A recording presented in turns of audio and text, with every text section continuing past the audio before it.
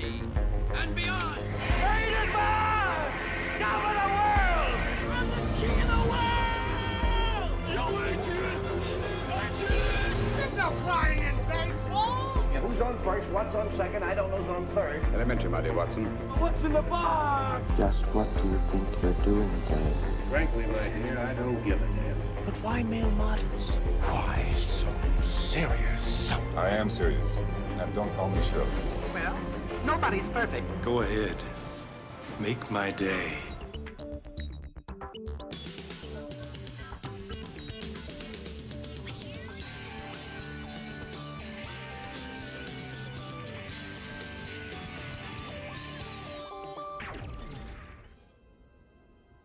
There has been an awakening. Have you felt it?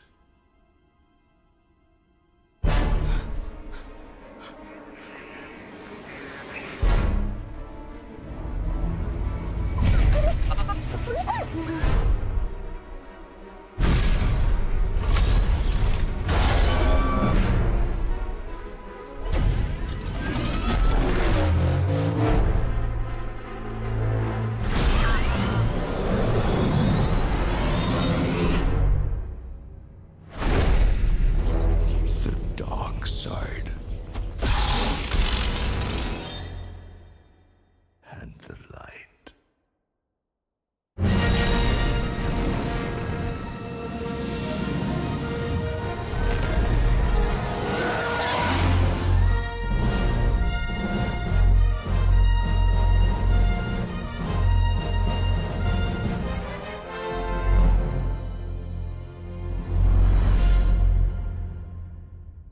Okay, guys, welcome back to episode 2 of our Star Wars trilogy. So this week we're going through all 11 Star Wars films and we're ranking them sort of separately but together at the same time.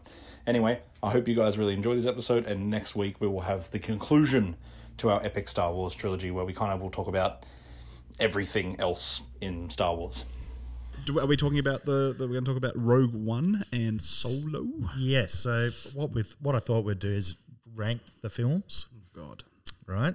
And that includes Solo and Rogue One. And we'll talk about them there. Yeah, and talk about them there because then we're going through each film. Now, what we will do though is rather than just go, oh, I had this at, we go 11, 11, 10, 10. I'll start with 1. You just tell me where you ranked it and we'll talk about the film. And beautiful. All right. Okay. All right, go. So I'm going to go with my bottom feeder. I know what it is. And it's Attack of the Clones. So that is your 11th ranked that film. is my I really 11th. should have put numbers next to mine because I'm going to have to count every time. I told you I'm not good at math. As he counts down the list That would be 9. 9, okay. You liked it a bit more than me. This is the thing though, right? Yeah, go on. So if you put a Fett in there, I'm going to be more... Say it again. If you put a Fett in there, there are things in Attack of the Clones that I really like. Yeah. More so than at least 2 other Star Wars movies.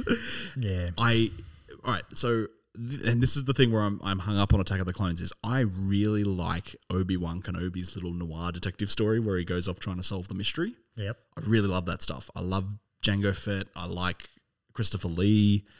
Yeah, I like Yoda with a lightsaber. Sign me up. Yeah, that's fine. The love story is just like I would rather someone hold me down and punch me in the nuts 6 times. See, this is the problem with it because this is about Darth Vader. Yeah. It's about Darth Vader. It's about sand and how it's coarse and gets everywhere. And Hayden Christensen is not Darth Vader. He's not Anakin Skywalker. You can't even see how that gets to. Yeah. It's... It just... And I think one of the biggest crimes is the fact that they replaced the guy in Return of the Jedi with Hayden Christensen. It's like... who was that? Who was... it was like a great actor too. But... far out. Like, really? It's just... the dialogue in this, like, there's moments in Attack of the Clones which are great, I'd say there's set pieces and scenes. It does expand the galaxy with different planets and creatures. We finally get, like, what the hell are the Clone Wars that they kept talking about? It's leaning into it, but got atrocious dialogue that even a great actor like Ewan McGregor can't say convincingly. You know, and you were talking about that Star Wars dialogue, that it's really doesn't work if you're going to put it in a realistic situation. This doesn't work in Star Wars. So Attack of the Clones is so woeful with that. And the romance is a big part of it as well. Because it's a huge chunk. It's the other half of the movie. Yeah, and it's just not convincing.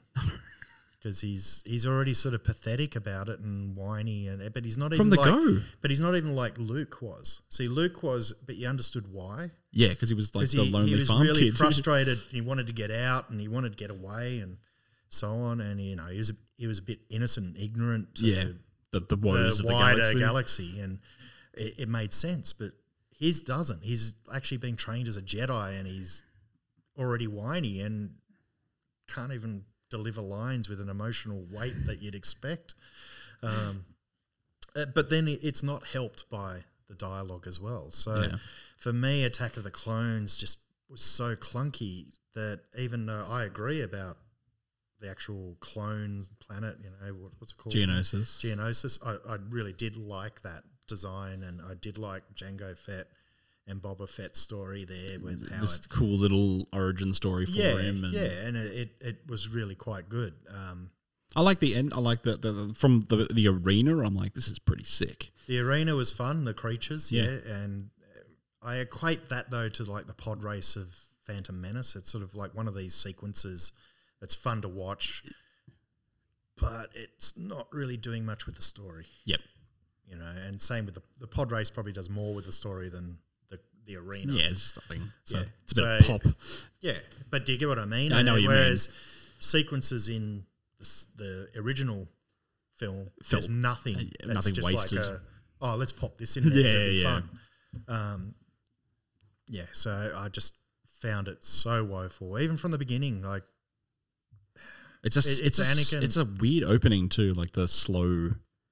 What, the assassin? Yeah. Oh no. Like you think like the opening of. Oh right. Even from the opening shot, it's like this really dreary, slow, like ship landing and. And then exploding. Yeah.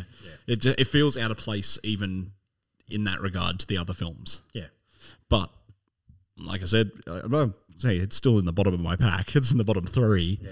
But yeah, the Obi-Wan kind of little detective story and Jango Fett and clones and stuff. It's like it makes it watchable for me. That stuff I enjoy, but the romance is just like, oh my god. So hit us with your lowest one. My absolute bottom is The Rise of Skywalker. Right. Where does that rank for you? I've actually got it at 10. Okay, so here's where it's near the bottom. It's the second last. But it's only like, I have to admit, I really want it to be higher. It's got it. Yeah, it started the race with a broken leg. That's right, and that's why it's almost like that sympathy vote where I go, man, you were given something that was so hard to put together that you did a really good job in at least trying to. Yeah, I can't believe you made it. Like, that's it. I can't believe it's not butter. So. Yeah, like it's with all your shortcomings and handicaps, you did well just to finish. Yeah, and I think it's got redeeming features. Like, I have to say, it's like some of the visuals in that. Some of the best Star Wars. It's got some of honestly John Williams' best as well. Score work as well, where he kind of jazzes up the original theme towards the end and stuff. And that ending, the fight is, I'm like, wow! When all the ships show up and it's nice and it's Star Wars. It made you feel warm and fuzzy. But there is some dodgy crap in this movie. Yeah, that just feels like a weird 80s sword and sorcery movies at moments where they're finding the dagger that leads them to the thing, and then that was sort of it that I didn't mind so much it felt out of place to me. It felt so odd. Well, it like it's not really Star Wars, like holding up the dagger and matching it to isn't that from the Star Wars mythology thing something? I could not tell you. I know they talk about holocrons a lot in the mythology, but then that wasn't even what it was. It was just like, Darth Vader had some maps to wherever. to Emperor the magic Sith planet. Yeah. Where did that workforce come from? Yeah, well, okay. I'm going to talk about redeeming features first because there's a lot of bad stuff. Mm-hmm. For me, the redeeming feature of it is that Billy D. Williams. Yeah, you got Lando back, and he's sort of doing the same sort of thing. When he brings them all in, it's Billy D. Williams. He's leading the charge. Yeah. And yeah, that scene with all the ships showing up, to me, that was what the ending I think was always should have been like all of the good is finally going to stomp out the bad. We're going to join together. Yeah. And I actually liked the fact that she was the Emperor's grandchild. I did like that. Okay. I do think that's a nice twist in it. I don't like the fact that we had the Emperor return as much because it undermined Return of the Jedi a lot, and it also it seemed a bit cheap for me to put that in there. It sort of works, and I can see why they eventually convinced themselves to do it because he is now the thread through the entire as a villain, 9 films. Yeah, he's the big bad. Yeah, he is it. And I don't think it was necessary. Like, I think her being the Emperor's granddaughter was a nice idea. I actually do think that's a good one because it does create a conflict of one, your family and your potential and that whole light dark thing, and actually probably explained her abilities too, because that was my big gripe with a lot of those sequels was how quickly she progressed. She became adept. Yeah. Compared to Luke, who's they're struggling to just lift a lightsaber out of the snow in the second film, where she's already doing all sorts of things. I think we will get to, I'm sure, The Last Jedi eventually. Yep. But I love the idea that she's nobody. Like, I think that is a masterstroke. I think the idea that she is just a nobody. Luke's biggest problem was that he came from something and didn't know who he was. Her problem is that she comes from nothing and doesn't know who she is. And I liked the way it played with that. Like, in them, maybe we'll save this conversation for when we get to Last Jedi. Yeah, let's focus on Rise of Skywalker. Well, but it's okay. I think though, the issue with the nobody thing is it shouldn't be part of the film then. Like, it doesn't really do much for the story. Like Luke's challenge was that he felt like he was a nobody, and then discovered that his father was Darth Vader. Rey, through all of the events, felt like she was somebody, and then learned like the kick in the guts isn't that Darth Vader's your dad. The kick in the guts is like you're not important in the slightest. And I felt like that was really clever. Like, the hardest thing for Luke to hear at that time would have been Darth Vader's your dad. Yeah. Rey, who all she wanted to know was who she was, and the hardest thing I think in the world to hear would have been you're not important in the slightest. And I liked that. I just thought it was different enough. But we can talk about problems with The Last Jedi when we get to The Last Jedi. We'll get to that one. But that's where I thought it was really cool that she was nobody, and nobody can be a hero. You don't have to be a Skywalker to save the galaxy. Like, fair enough. Yeah. So where are we up to? My number 9, I guess. Yeah. Okay, Or, no. Yeah. Because we both that was your 10. Yep. So I've done 11 and 10. Yeah. Number 9, Revenge of the Sith. Ooh, I put Revenge of the Sith a little bit higher than that. Yeah. The only look, I can't get past. It's my 7. Look, when I watched it the first time, I went, yeah, it's got that darker tone. It's good. It sort of seems to close the Darth Vader story a bit better. But man, just having him come up and go no, and freaking Hayden Christensen again, he kills the films. Yeah, he's not even good in the suit. It doesn't matter. He's not even convincing in the suit. It's You know he's in the Obi-Wan Kenobi spin-off, don't you? Yeah, well, I hope he's matured a bit by now and actually can act. But I think a certain element of the responsibility needs to be on George Lucas to be like, hey, could you just do that a bit better? Oh, absolutely. Yeah. But it's just... I will forgive Revenge of the Sith because that fight at the end is like my favourite fight in all of Star Wars. Yeah, which was unofficially directed by someone else. His name rhymes with Shmeev and Schmielberg. Yeah, look, Revenge of the Sith does have a lot in it that's better than Attack of the Clones.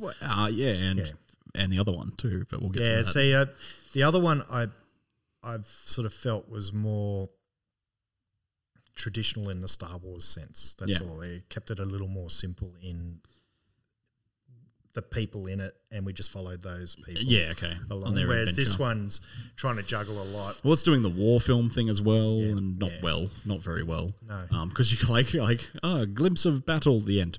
Yeah, I wanted to see some Wookiees messing some stuff up, and you don't get to put that in the trailer, and that's literally it. That bothered me with it, and Yoda going, "Oh, I must go into exile," and it's sort of all of these things are just explicitly said. She lost the will to live, and that's just she lost wrong. The will. She what? She was like an absolute unstoppable political badass, and she's just like, my boyfriend left me. He turned bad. He turned bad. Time to just die. I'll give birth and die. Yep. My kids don't need me. No, but you're pushing this point of why I can't put it up above Phantom Menace. Yeah, right. It's like there's a major issue with Phantom Menace, but we'll get to that one. But Revenge of the Sith has all these redeeming features when it does meet the darkest points that it should. It hits it. It's just not carried through by a reasonable story in terms of, as you pointed out, Padme just ups and carks it, kicks it. Even though Leia says she remembers her. Christensen's just terrible. It's all got these really icky feeling romance bits in it, and it's some of which are thankfully not as many as Attack of the Clones, but the bits that there are that one bit of dialogue where she's like, "Oh, love has blinded you" or something. It's just bad. Yeah. And then I find the relationship is totally unconvincing. Their relationship? Yep. Through the whole thing. It's like he's there all whiny, blah, blah, blah, blah, blah, and she's there going, no, we've got to do this, we've got to do stuff. And she's assertive and she's, I don't think she would ever see him other than being that kid. Yeah. He doesn't behave any other way. No. And it's the tragedy of that trilogy in that Darth Vader didn't have that strong character. Yeah. And if I sort of got him wanting his mum back and stuff, which is, I think, Attack of the Clones that happened, is it? Yeah. So I don't think it's enough to push him over. Like, we don't get that it's conflict. where you get that, like, touch and this is where I'm going to compare it to Return of the Jedi. And to me, one of the greatest moments of Return of the Jedi is when Darth Vader says, "Oh, well, if not you, your sister." Yeah. And that's where Luke loses it. Yeah. And he's actually going down the track of the dark side, and he's like swinging the lightsaber everywhere, but so much that Darth Vader can't stop him, and he actually beats him. He beats him. But has that moment just to realise, and that works so well. Yeah. Whereas none of that exists in Anakin's story. Yeah. And for me, Revenge of the Sith needed that to be better than the premise. Yeah. Which was a Phantom Menace. So, where'd you have that one? Phantom Menace is 10. It's my second worst. Yep. I originally had it there, but when I've rewatched it, I've sort of gone, oh, come on, the pod races are pretty cool, and it's sort of bringing in the those really simple parts of Star Wars, which was good fun. Hate that movie. Like, it's like the speeder bike race in the forest, and it's those things, the asteroid field, and those. There's not a lot going on, but it having that sense of fun. It's visually thrilling. Yeah. I enjoyed that. I don't know. And I did like Darth Maul as a Darth Maul's cool. concept, and Ewan McGregor, I have to say, he captures Alec Guinness like in that one more than the others. Oh, that one in 3, I think he does a pretty good job in 3. There's just the dialogue's not good. No, but he's got that way of delivering the line, and the accent just is like Alec Guinness, and it's really impressive how he does that. And I mean, Liam Neeson's great as a Jedi Master. He's pretty. Yeah. He's got the hair. He doesn't have to. He doesn't really have to do a lot. Liam Neeson. He's sort of like he's probably he's got a presence. Well, he's almost the protagonist of the film too. Yeah, he is. Yeah, and he's got a presence. It's sort of just destroyed by Jar Jar Binks, unfortunately. And Anakin. Again. Well, kids are hard. Yeah, but they're not that hard. But on the same token, yes, the issue with it is like it is supposed to be about Anakin, and when you brought up that trade federation taxation problem and so on, it sort of lost the focus. It lost on the Anakin. fun, man. Kids don't care about taxation of the trade. No, that's right. And I think it took me a long time to even understand what the hell the Trade Federation were doing and why didn't anyone just stop them? Because it's like, I don't care about that stuff. And I think that's why it's down the bottom of my list, because I find it so tedious and boring in places. The pod race is cool, but like once you've watched it 100 times, I don't need to see it again. The fight at the end's not... A lot of people talk about it, and I think John Williams' music in that fight, which is like widely regarded as one of the most popular pieces of music in all of Star Wars, the Duel of Fates. That piece of music makes that scene interesting. The scene itself is quite dreadful. There's like bad blocking problems the way it's shot, like actors literally covering the lightsaber fight because the camera's behind them and stuff. Like it's badly filmed. It's also the first. Yeah. At the same time, I think it's the first time we saw Jedi sort of young Jedi fighting in a way that was beyond what we'd seen before, rather than just the rather than Darth Vader and Alec, having the old man sword fight. So it I think that was what a learning curve a little bit, but they never really had that ability to do it before that. I can't say the lightsaber fight really stands out for me massively. But people I do like because he gets 2 lightsabers though. Yeah, people talk about it like it's the pinnacle of the prequels. But I do like the symbolism of everything going on in there, like the visual stuff that they do there with the shields blocking things. And and how you can sort of see Qui-Gon actually wearing down slowly as he's still pursuing him. And it's sort of you get the sense of what's about to happen of being inevitable, and I actually didn't mind that. But I wouldn't call it an amazing action scene. It's sort of more, it dramatically works. Yes, only towards the end though. Well, that's what I mean. It's that dramatic part of it. Interesting they brought Darth Maul back. It must have had such an impact on that character is because he's toy gold. Yeah, so he looks evil. He looks sinister as balls. He's a great design character, and it works because you've got Ray Park looking the part. Like he looks menacing. Yep. Even though he's only a little fella. Yep. And then you've got I think at least in the Phantom Menace, it's Peter Serafinowicz doing the voice. Yes. Yeah. From space. Yeah, from space. Yeah. Hello, Tim. And now Sam Witwer is the voice of Darth Maul from Clone Wars, from Rebels, from even in Solo. Yeah. It's Sam Witwer doing the voice now. It's Ray Park still in the makeup and things in that little cameo. Yep. But Sam Witwer has really taken off with this voice and has done and Darth Maul is the most interesting part of Clone Wars, the cartoon, when he comes in. Yeah. And so I think, the character works. Oh, absolutely. And I think it's the thing about the Phantom Menace as well, it sort of had this nice contrast of planets. It was the first time I'd seen you kept going to different places, and they were really different. It wasn't just... Well, you don't spend a lot of time anywhere you don't go to cities or anything in the original trilogy. No, that's right. You're on like really you're on the outer rim. You're in the inhospitable places. That's right. Yeah, Cloud City's about as good as you get. Yeah, I guess you're skirting around it to keep out of the Empire sight. Yeah, but you know, I would have had that at the bottom for a long time, to be honest. Yeah. But as I watched it more and more, I sort of went, actually, it sort of, I understand now what was trying to be achieved there, and I think it's like it's the faults as a film. Oh, there's just that. It's so they just it makes Star it hard Wars, to watch for me. Yeah, for me though, it's got more to it that's important that works to Star Wars. To Star Wars, whereas the important parts for Star Wars in the other two don't work. And that's Anakin.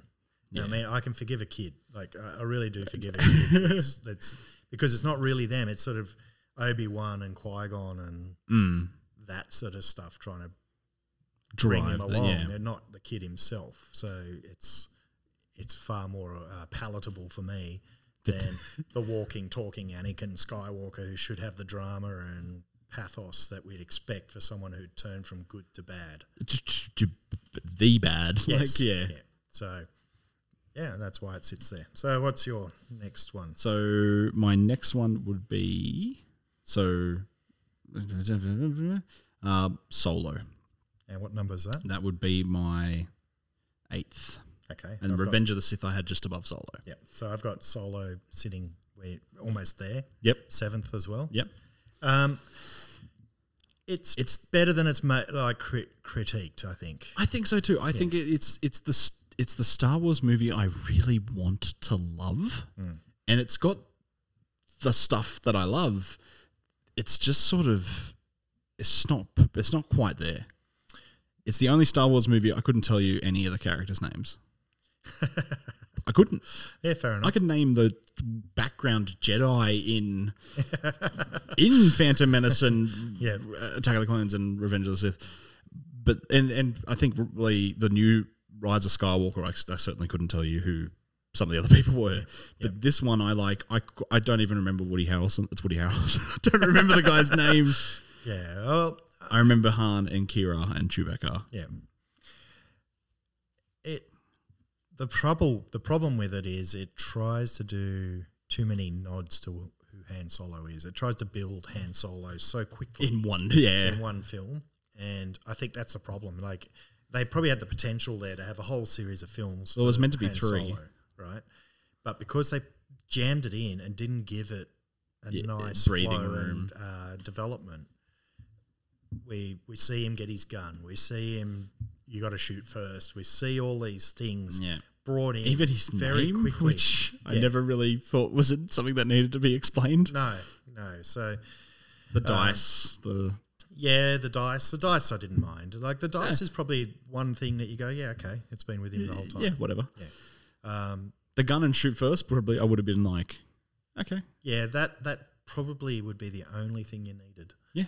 And meeting Chewie. Yeah, I don't even need to see the Falcon in the movie. To be honest, it was nice. Yeah, it didn't need that, but it didn't need the Falcon, and you probably could have moved on. Like you probably could have brought Lando in the second movie or something, just to slow it down a little. That's it, and it's packing in so many things. It didn't work in total. It was fun though. It's done very well. I find it very. I don't know if you have this problem. It's like the muddiest, literally visually muddiest Star Wars film. Well, it is grittier, in that look. But tone. But and that's the problem. Yeah, there's a disconnect between the way it looks to the way it, and I don't know whether that's because the way it was being filmed before the two directors got fired and Ron Howard stepped in to kind of pick up the pieces. Could be, but like it just it's hard to watch because it is hard to see. Yeah, I get what you mean. Yeah, I find it annoys me because I'm literally like, what's going on? And the first time I saw it, we went to the drive-in where it's not like a traditional cinema. Anyway, it's always going to be a little bit darker. And the opening of the movie, I had no idea what was going on until they until they get in the speeder and take off. I'm like, what's he talking to? What? there's a thing in big water or worm. something, and I'm like, what is, huh? Because I literally couldn't see what was going on. And then there's like the part where he's sort of in the battle, like where he joins the Empire, and he's in this battle. And once again, when I saw it the first time, I'm like, there are flashes, and I can hear what sounds like an ATST, and I don't know what's going on. And it wasn't until I bought it on Blu-ray that I'm like, oh, okay, there's a big worm. Like it was just, and I can't say that it's like purely because the movie is so dark. Like the drive-in probably didn't help, but it is a very like the look of the film doesn't fit the tone of the film. Yeah.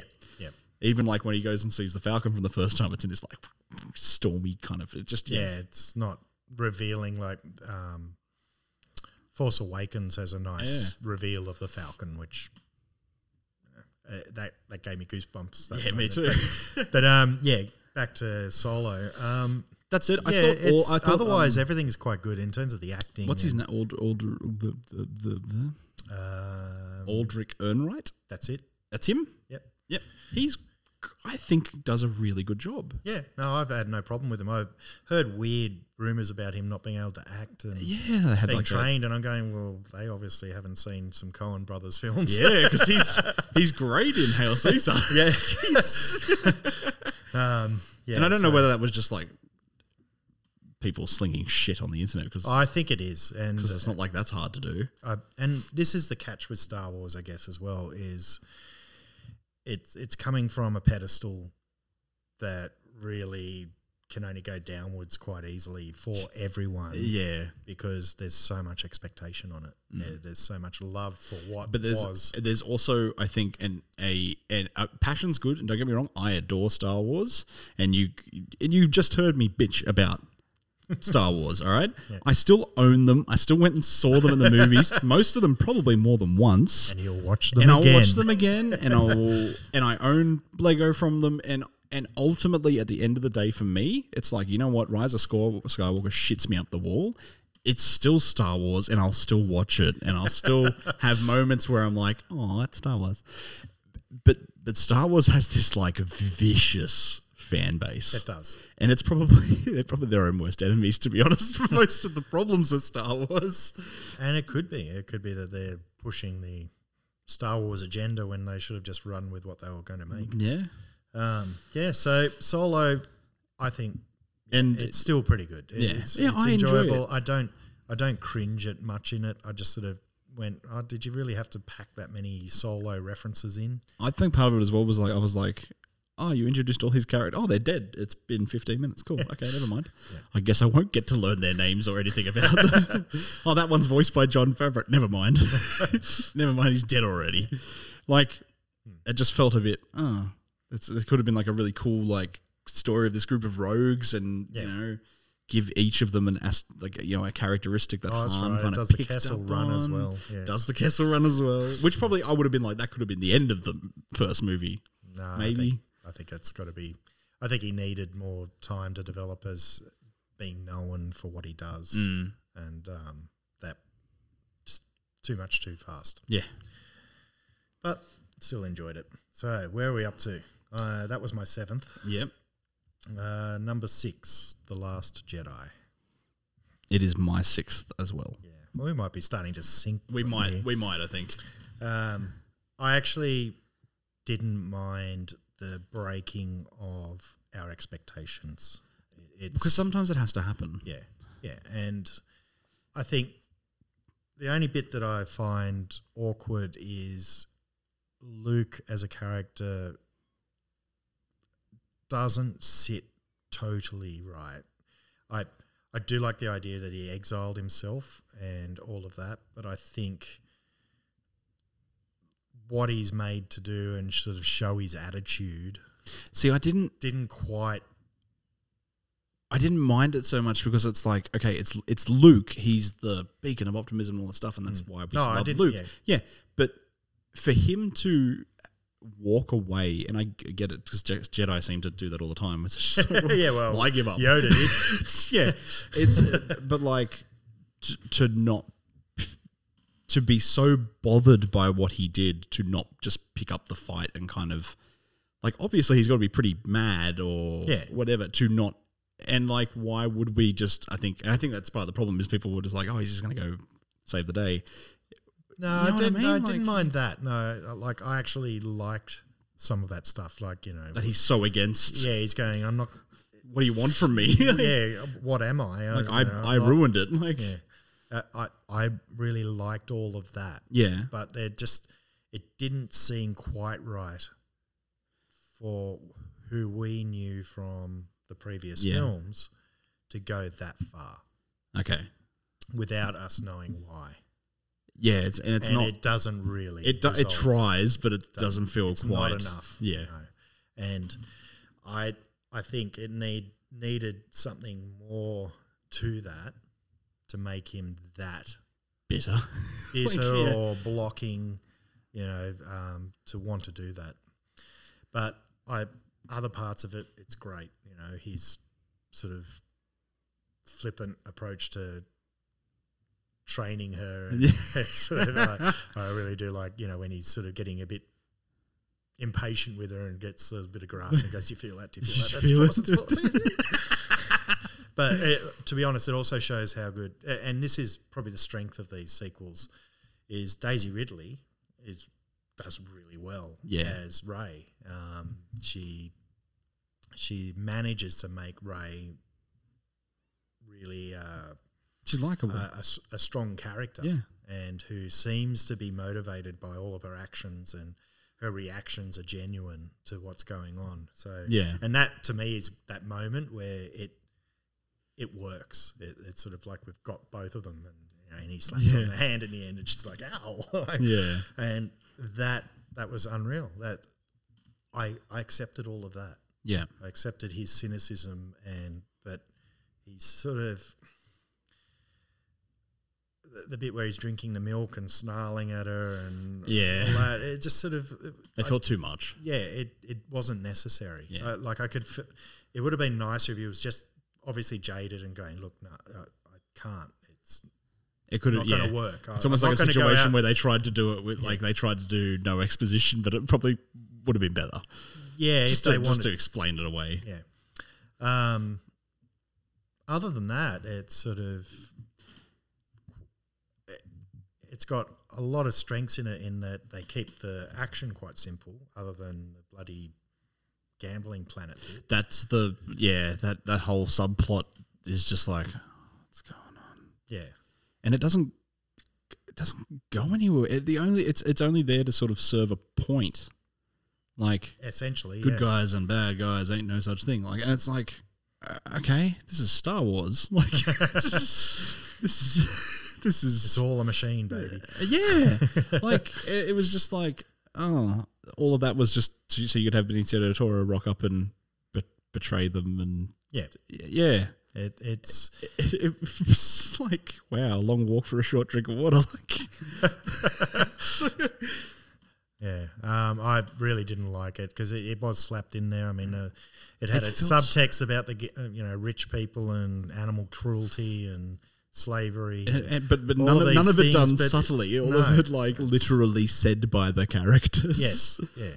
So it's just it does not work, and the only redeeming bit that I can find in that whole thing is there's this little inkling of John Williams returning to the cantina type music in the casino, and that's it. Yeah, that's all there is. And if anything, they probably could have had that stable boy who's right at the end of it be somewhere else and not have to be there to sort of show that there's other people out there who have the Force, and it's not the end. Yeah.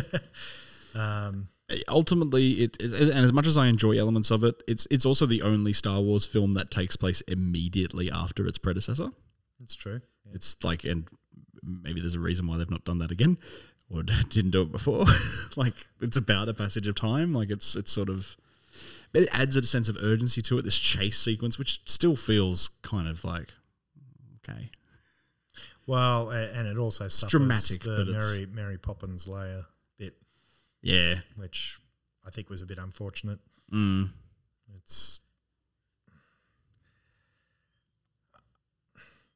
again, it's one of these ones where you sort of go, oh, okay. Yeah, of course she'd have Force abilities. But it's a bit extreme. That's way over the top. Yeah. I actually think it's a shame that maybe she didn't die as a character there, because then we would have had, this is not putting anything on Carrie Fisher's death, which was totally unexpected. But that scene just loses all of its impact by the fact that she can do that. Yeah. And like why bother? Yeah. Why not just have her evacuated and blow up the bridge? Yeah, or she's injured quite badly by the attack. Yeah, you don't need to see that. It didn't do anything for it. I think, if anything, Rise of Skywalker at least gives you that glimpse of Leia training things. Jedi sort of stuff. So that's probably works better for that level of how much she was to do with the Force, so on. But they're the bits that irked me. But I did like the rest of it. I do like the mix of Kylo Ren and Rey sort of having this awkward relationship. And their connection, and then him taking out Snoke, which was surprising. Yeah, which I didn't mind. No, I didn't so mind much. That at all. Yeah, no, because Snoke was never explained, and I don't think he needed to be explained. No, because Force guy. It isn't about him. Yeah, it's about Kylo Ren, and Rey. So, and I liked that Kylo kind of became the big villain. Yes, but I did, and it's got really good moments, which it's really reminiscent of the original films. It's got some of the best shots. Oh well, cinematically it looks amazing. I think it's the most. It's the best looking Star Wars film. Yeah. Like Rian Johnson knows how to kind of frame something really beautifully. And like some of the fight in the throne room is stunning, and then the fight at the end is also visually quite stunning. Our return to Hoth, planet Salt Hoth, but with the red blood underneath, the sand. And this use of red throughout the film is really nice. Yeah. So it's I like it more than probably a lot of other people liked it. Yeah, that said, like problems, absolutely has problems. And the biggest problem is, as you mentioned before, it threw out a lot of things that were presented in the film before it. Yeah. And whether there's only so much you can throw out without making it go off course completely. Yeah. Which it did. And as much as like it is nice to break expectations, if you go too far trying to do that, you end up here. Yeah. Where suddenly it's like, because of the fan reaction, I think they went on the defensive and was like, how do we get everyone back on side? Yeah. By scrambling to retcon everything in the final film, which is why the final film suffers, because it's trying to kind of course correct, but I think people would have seen it anyway. They should have just steered into the skid. I think. Raise nobody. Just far out. Like, but even then, I'm just like, if it was going to be such a problem, like they've got pretty tight control. It's Disney. Like, well, they could have had a nobody because she just takes up the name Skywalker at the end, which is fine. Yeah, she could come from nobody to being a Skywalker. Which, if you need to, sure. Yeah, but we'll move on to your next one because I think I picked that one. You did. So that was your 6th. So my number 5 is The Force Awakens. Okay. That's number 4 on mine. Ooh. Yeah. So I did think heavily about this. I've got Rogue One as my number 5. Okay. Which I guess you're going to have later on. But The Force Awakens made me feel like Star Wars was back. Yeah. It my only problems with The Force Awakens are its sequels. And I wish everything about it, I'm like, this is great. This is everything I wanted again. From even the sequences that aren't quite great, like with the weird tentacle monsters and stuff, I was still cool, I don't care. It's monsters and Star Wars, that's fine. The mysteries are like, because I think I assumed they were going to tell me the answers to the questions. Yeah, bring them about. Yeah, but like, everything in it, I was like, yep, I'm fine. cool. It's really well shot. It's fun. It's got that Star Wars acting, like John Boyega is great as Finn, and it's a nice Oscar Isaac is awesome as Poe, and he is. He's probably the only one that seemed tacked in, to be honest. Yeah, he's like we need a Han Solo-ish guy in here. Whereas Finn really did have the best character position, being a stormtrooper running off from the Empire, and that for me made it just feel that little bit fresher. Yeah. From any other Star Wars film. Well, that was their element of grey without needing all of the casino stuff. Like, you'd already had a stormtrooper who felt remorse. Yes, that's it. And it was done really well. I'm trying to. There's probably only just one or two things I didn't like about it. It's derivative on purpose, and that's a problem. Kind of Starkiller base. Yeah, that repetition. Which, unfortunately, the catch on it is we had A New Hope, Return of the Jedi, Force Awakens. It's like 3 films doing a big planet, and they even self-reference it, going, and that was like, one. it's you should have been warned when you felt you had to do that. If you had to do that, then they just needed something slightly different. I mean, it would have been nice if maybe instead it was like the end of Rise of Skywalker, where they've got the Army of Star Destroyers. That to me, cool. That's a development that connects and works well. But other than that, it's just and I like how they then have to constantly reference throughout the other two, like the failure of Starkiller Base, like it threw their accounts into negative. We shouldn't have been so ambitious to build that thing. Oh yeah, it's just but the back to the film, it's fun. I like the way they handle Han and Han's death. I think is really effective. Oh, that's awesome. And I really wish we just got to see more of Chewie, like messing people up. Because it's interesting. He's the one that I think as a character, he's the one that's got the most emotional reaction. Yeah. But I think it would have been nice for him to, literally be ripping arms off stormtroopers. Yeah, to be honest, we've heard about it. Yeah, exactly. And like he had the most to lose, and I think it's weird, but like this moment has stuck with me ever since the first time I saw this movie. Like Chewie goes nuts and blah blah blah, blah all the action happens, and they get back to the planet. We've just beat the bad guys, and Leia walks right past him. And I'm like, what? No. Like, there was like your big emotional moment. She goes over and hugs Rey. Like, what? You just lost your husband, and he just lost his his best friend, his hetero life partner. Yeah. Like, what the hell? It felt wrong to it felt like a weird violation. Yeah, right. And that's stuck with me for some reason. Like Chewie not getting a medal. Yeah.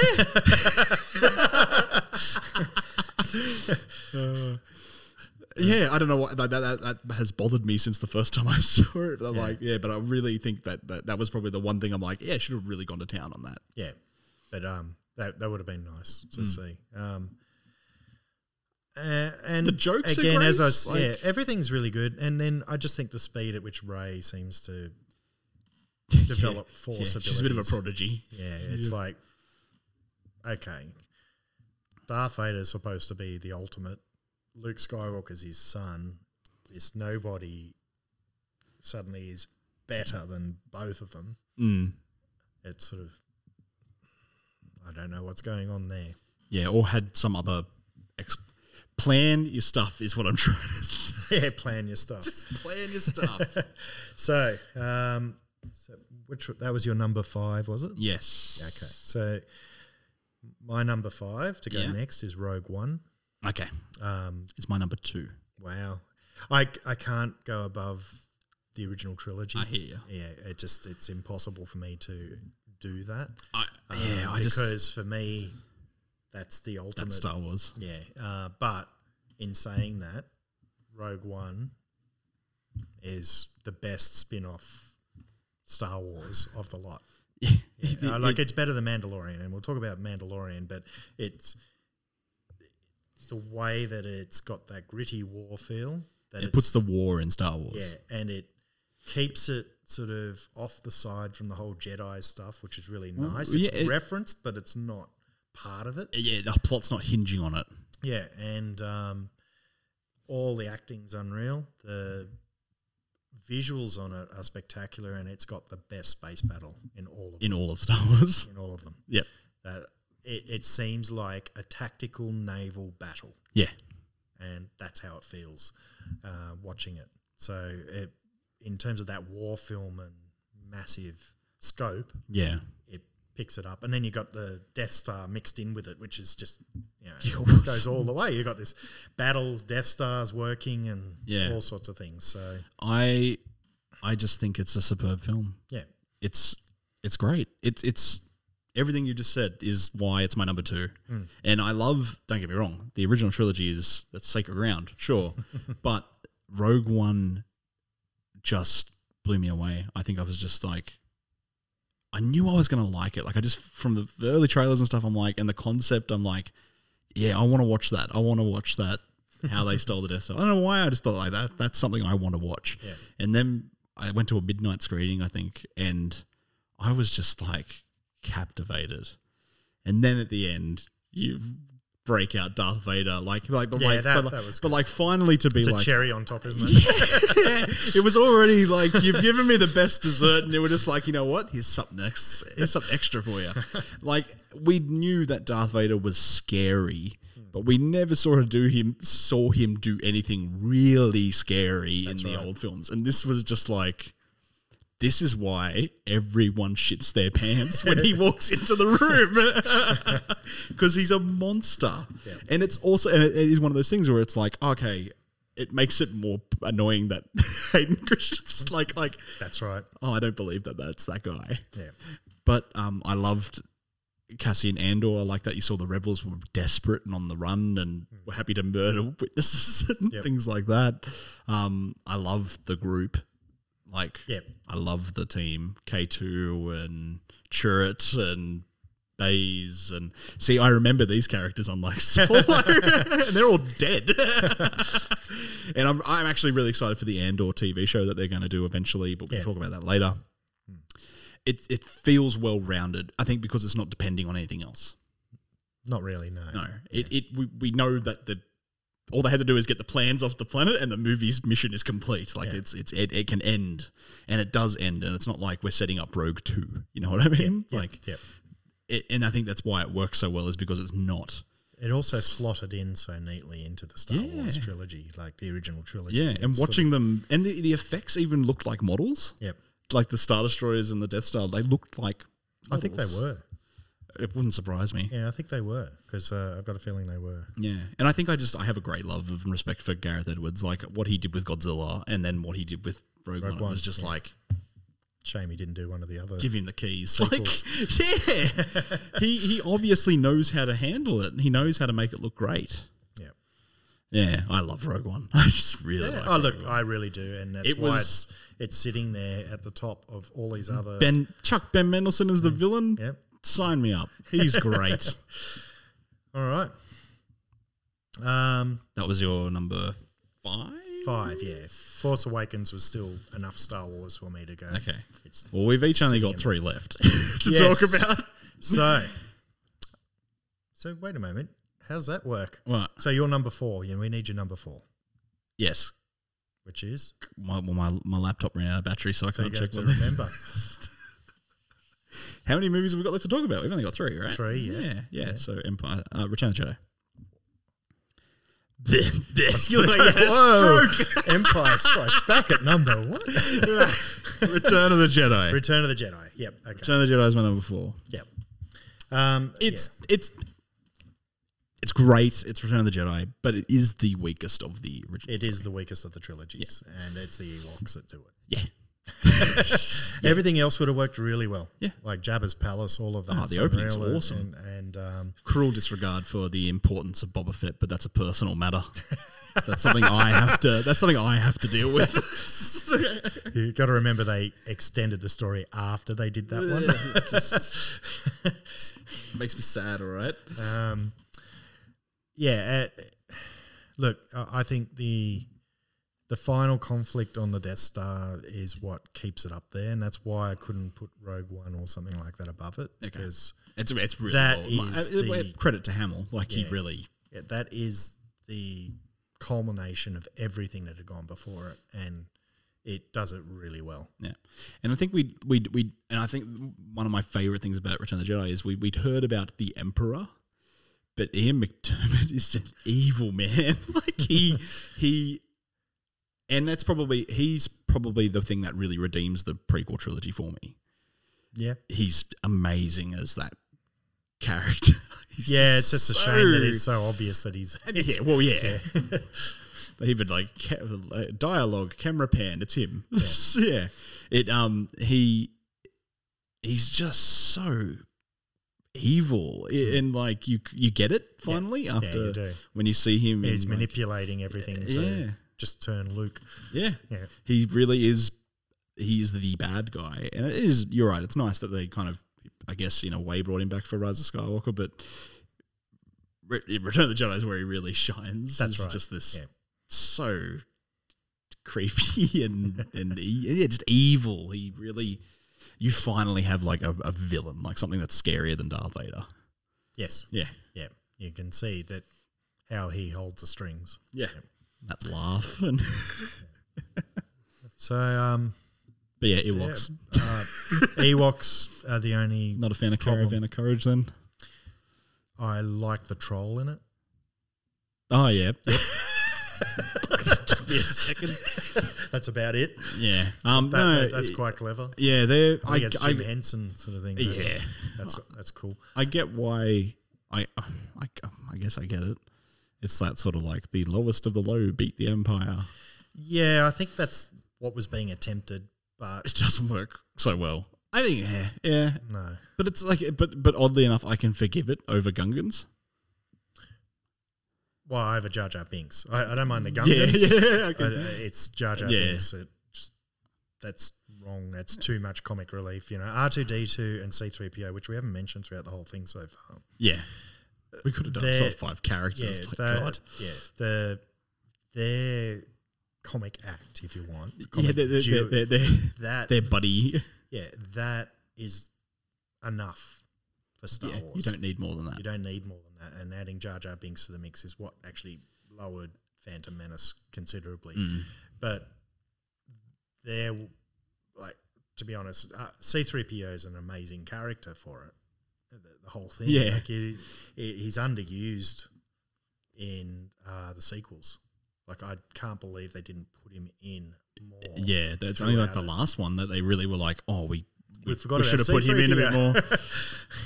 Because he's great. Yeah. It's a great character. So Return of the Jedi, it does resolve everything and it pulls it together in a way that is really satisfying. Like that whole sequence at the end, and I wish they'd never changed the end to update it, because I really love the old ending, which kept it sort of local, if you want, with I'm not even music. I'm not even talking about that. No. Yeah, but that's a crime. That is a crime that they and changed Hayden Christensen. Sebastian Shaw was his name. I'm pretty sure the actor. Yeah, that should have stayed as is, because he was the one who died. Yes, that age, that look. Yep. Yeah. So and adding the no, there was something so fantastic about Darth Vader's noble, silent self-sacrifice. Oh yeah, that's right. Yeah, to then copy and paste in the no. Could have at least got him to re-record it. Like, stick in that goofy one from the end of Revenge of the Sith. Yeah. So I'm up to number 2. Yes, and this will be my number 3, which is A New Hope. Yes, number 3. It's my number 3. Yeah, it's the essence of Star Wars. It's everything that it was. Yep, and should be. Yep. It keeps it simple. It adds all that mysticism, all of those things that we began this whole podcast with. Yep. And it pulls it off in one film, one self-contained film. It could only be superseded by Empire Strikes Back, which just takes it to this whole new level. It's It which is my ramps number it up. one. Mine too. And it's still better than all of these other films just because it dramatically pivots everything on its head. It has these sequences which keep the action going throughout the whole film. And in A New Hope, the actors had a sign going, faster, more intense, and which is apparently what George Lucas often said. It was his only real direction. Yeah, in A New Hope.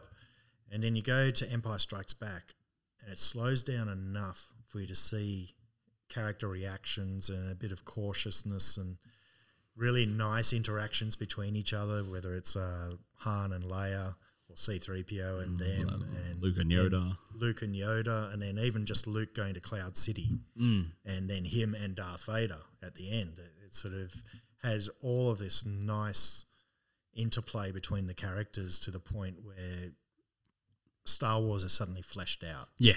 And become more than what it began as. Yeah. And in one film. Yes. Nails it. And I mean, props to Lawrence Kasdan. Yes. Because that script is perfect. Like, it's tight. There's no waste. Well, there was apparently, though. Oh? There apparently was a whole side story about the snow monster thing, whatever it's called. The Wampa. Wampa, Yeah. The suit didn't work. No. Wasn't it? No. There was going to be a side story of Wampas being a problem in the Rebel base. Oh, yeah, of course. And 3PO takes the sign off the door. The stormtrooper opens it and gets... But I think it was all leading to that joke. Yeah. So they rightly just removed all of that because the Wampa then just becomes this catalyst for Luke to start really trying to use the Force and to save his life. Yeah. So, and that sort of gets the Obi-Wan thing. And then whether it's So forever the Battle of Hoth is always one of my favourite battles in Star Wars. Just the walkers, the concept of they're my favourite vehicle in Star Wars. I have the Lego even set, the snow speeders. I really like great, the snow speeders. It all just sort of, again, it's got that gritty look to it. Yeah, and you've got vehicles on the ground, and you're actually seeing a ground fight, I think, in Star Wars for the first time as well. Yeah, and it seems more warlike because they're in trenches and got different turrets and so it just really pulled together really nicely. Lando Calrissian. Great addition. Is really it was good. like a sort of a movie star, I guess, at the time, wasn't he? Compared to the sort Billy D. Will. Yeah. I don't know. I remember it was one interview with them, and they were all like, or Hamill and stuff, or especially like, because he'd done something quite big before this. He couldn't have been bigger than Harrison Ford at that point, could he? When does Indy's after? It's around the same time. Yeah, I don't know. Yeah, that one. Something I remember they'll say, like, it was an interview with Mark Hamill, and he was like, they were like, he was like hot stuff and big deal. Anyway, a great addition to the cast. Yeah. And he goes through a nice arc in itself where he's pressured into the position he's in and has to betray a friend and redeems himself. And it all tension throughout that entire film. I don't think the tension stops in Empire Strikes Back. No, because you go straight from Hoth to the really great chase, I think, which keeps the action moving. It's probably slower with the Yoda moments, and that's more. But that's it. That's the only character time. development stuff. But that's Luke becoming a Jedi. Yeah, but then you kind of cut back to this great and hide and seek game, and then hiding on the side of the Star Destroyer, and all of those little bits and pieces. Yeah, but and then the meteor field.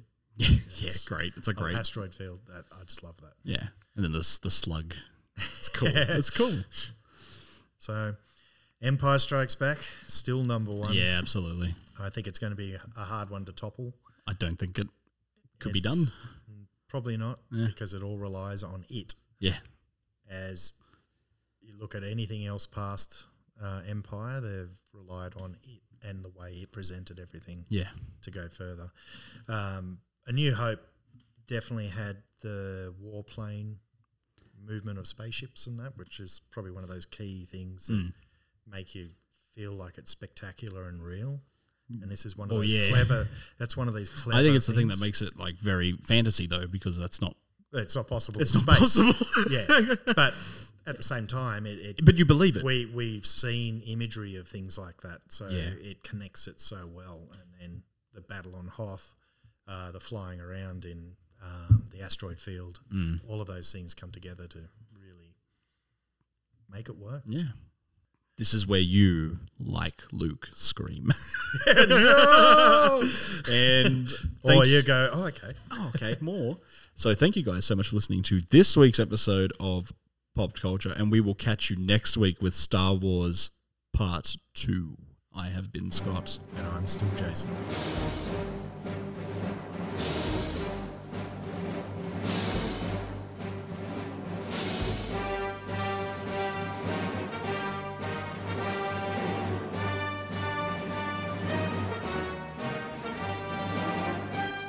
Pop Culture is produced by and recorded by Jason Eddy and Scott Souter. The clip for this week's show was the trailer for Star Wars The Force Awakens, and the song at the end was the Imperial March by John Williams. If you'd like to leave us a review, guys, please, we invite you to do so on Apple Podcasts. It helps us expand the show and reach new listeners. If you'd like to follow us on socials, we're at Facebook at facebook.com/popculturepod, or on Twitter at popcultureau.